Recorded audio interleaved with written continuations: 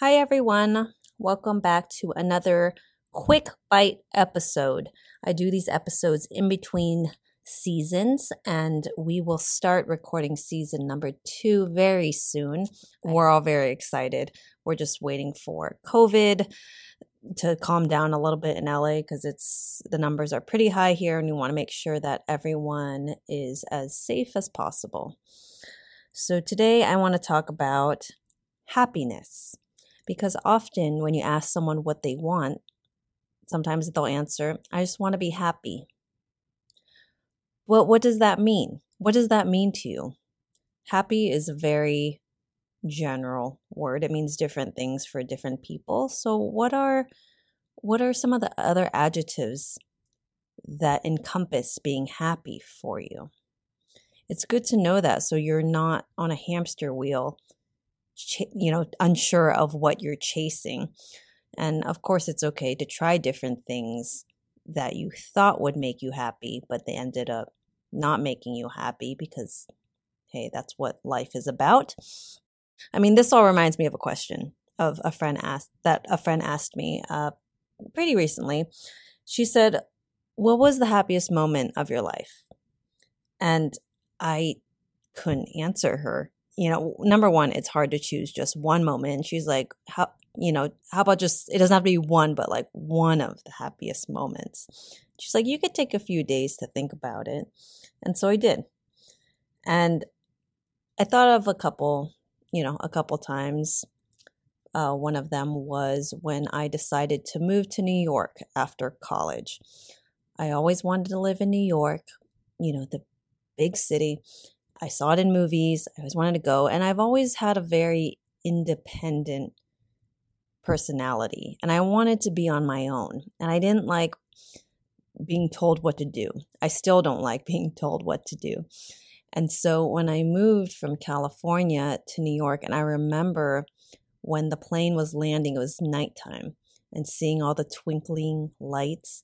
And I felt this sense of freedom and joy like I've never felt before. I was so happy. I was so excited.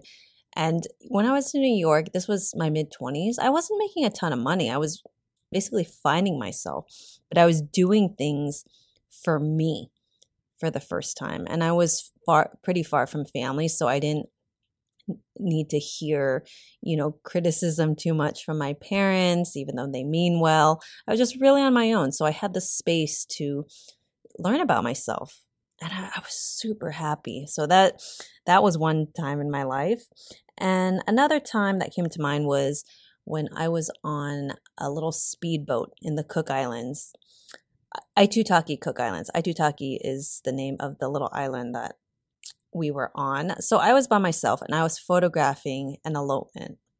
And for those who don't know, I've been a photographer for over 15 years now, and I photographed primarily weddings. So I would get flown all around the world to do weddings. And that was my goal for a long time.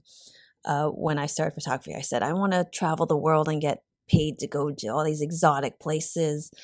And I remember being on this boat, turquoise water, like clear, the clearest water, soft as sand. And I'm on this boat with this couple. They were from the UK. It was just the couple, the boat driver, and myself.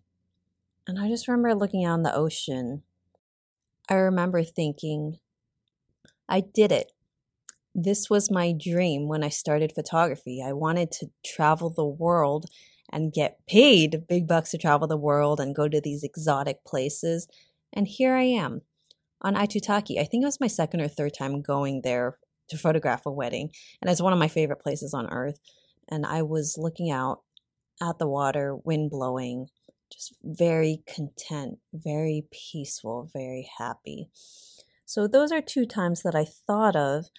And then when I try to think of other times, there was a common theme. And that common theme was whenever I would do something that satisfied my inner child, that made me happy. Those are the times that made me the most happy. Because kids are very pure. They don't think much before they do things. They just know. They just know what they like and what makes them happy. So those things that made me happy as a kid, when I think back on them and when I do those things now, when I fulfill those desires now, those are always the happiest times in my life. So, for example, when I was in third grade, I wrote an autobiography. This was the big class project of being in third grade for us. And I wrote in my autobiography that I wanted to live in Australia, Hollywood, or Hawaii. And even to this day, that's true. The kid me knows my taste.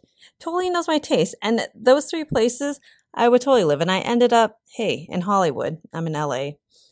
Well, technically I live right outside of Hollywood. I live near the beach, but you know what I mean. And I have traveled to many more places since I wrote that in third grade. But it's true. It really is true that the 8-year-old me knew what I liked. And some other examples are for Halloween, I was a bride. I was a bride twice for Halloween because wearing a white poofy dress was always really appealing to me. Like the romanticism behind it. I grew up watching Disney and a lot of that stuff.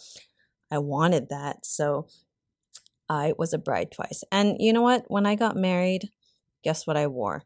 Yes, a very poofy dress, because how many times in your life do you get the opportunity to wear a white poofy dress and tulle on your head? Yes, I had a veil for that reason, because how many opportunities do you have to do that? So I did that and I loved it. I loved it. And also when I was a kid, I would write plays. I loved creating. I loved producing. I loved directing. So one of the things I would do is write plays. And I would have my sister and our neighbors perform them. I would not be one of the actors. I would be the one orchestrating and conducting everything. And that is so true to what my personality is. That is what I'm good at. So all my business ventures tend to be myself in that role. So when I think about the happiest times in my life, it's when I was satisfying what the kid me liked to do. And by the way, if you have a photo of yourself in one of these happy moments in your life, it's a great idea to tape it by your bed. And I do have a picture of myself. I'm with my mom and my sister. We're in the snow. I think I'm like 6 or 7 in the photo, but the joy on my face, that is my goals in life, is to be that joyful. I love looking at that photo. So if your goal is to be more happy, but you're not sure of what will make you more happy, this could be a good starting place. Think about the kid version of you. And then also think about what emotions you feel are missing from your life right now. It could be enthusiasm, playfulness, creativity, spontaneity. So think about how you want to feel besides simply saying, I want to feel happy. Think about the other emotions that encompass that. And also think about the kid version of you.